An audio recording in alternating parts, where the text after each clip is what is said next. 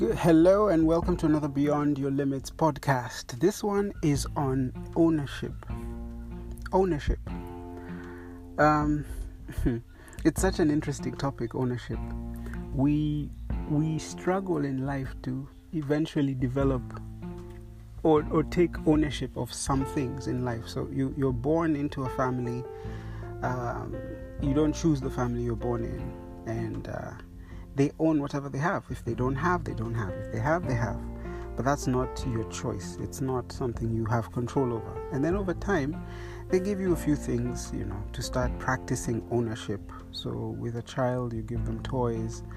And then with time, you teach them how to take care of their things, to value them. And then you teach them how to share their things. And then eventually you teach them how to get their own things. And this is the journey we all go through. Whether your toys were expensive or cheap, it doesn't matter. Ownership is something that we learn. And then over time, you're now given bigger and greater things. Based on how faithful you are with little, you'll be faithful with more. And divine intervention kicks in and you start getting blessed and you have more and more things. But the more things that you have, the more responsible you must be. This is something I've seen as I grow up and as I own more and more things. My level of responsibility determines my level of ownership. So my ability to respond to situations, especially regarding the things that are around me, the things that I call mine. Because even a relationship is a form of ownership. How I own that relationship, whether it's my parents, whether it's my siblings, whether it's my, partner, everything around me determines how much more of that thing I get. So if I can't handle a simple thing like, a spouse or a friend, that relationship determines now how do I graduate my ownership level. Because there are people who own the world. There are literally people who own the world. Mother Teresa, good example of ownership. She owned our hearts. We still refer to her as a saint. And there are many people out there who we consider very worthy of ownership. We give them the titles and the respect that they have because they deserve it. So now the question is, how do we end up deserving more? We deserve more by becoming more. And I believe this is why each one of us, we're responsible to develop ourselves. I can't pay somebody to go and run for me in the morning. I can't pay someone to lose weight for me. I can't pay someone to do what I need to do. I can't.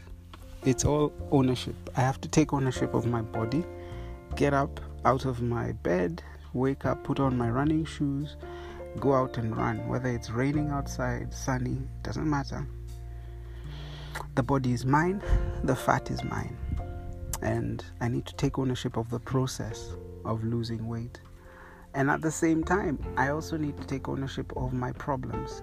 If no one was there when they were being created, if they became my problems through my own weakness of decision, my lack of knowledge, my ignorance, or it could be somebody else's lack of knowledge or lack of resources.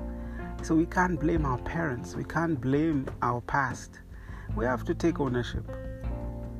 And it's all about ownership. The greatest people amongst us are those who take full ownership, full responsibility for all their problems and all their solutions as well. They do not blame, they take ownership, they do ownership. So hey, man, my wish for you, because you have the power to do it, is go deep inside yourself. Look at what is going on around you. Look at what you don't like. It could have been created by you or by someone else. But the fact is, you don't like it. Now it's about who changes it. Are you going to wait for someone else to change what you don't like? Your body? You're going to change? You're going to wait for some person you marry to change you? That is not fair to them. You're torturing that person. They have their own problems to deal with. You deal with yourself. And I tell this to myself. I speak to myself every time. You found people the way they are. Leave them better than you found them. Don't let someone else call you their problem. You be a solution. You take ownership of yourself, and if you're able to deal with yourself, take ownership of someone else. That's the greatest gift we can give someone else, is we take responsibility when they are so weak they can't do it themselves. We lift them up. And that's what Yeshua did when he came to earth. He took upon himself the burdens of the whole world, but he had to be a king to do that. And that's your measure of royalty. If you're able to handle the whole kingdom, that's a true measure of royalty.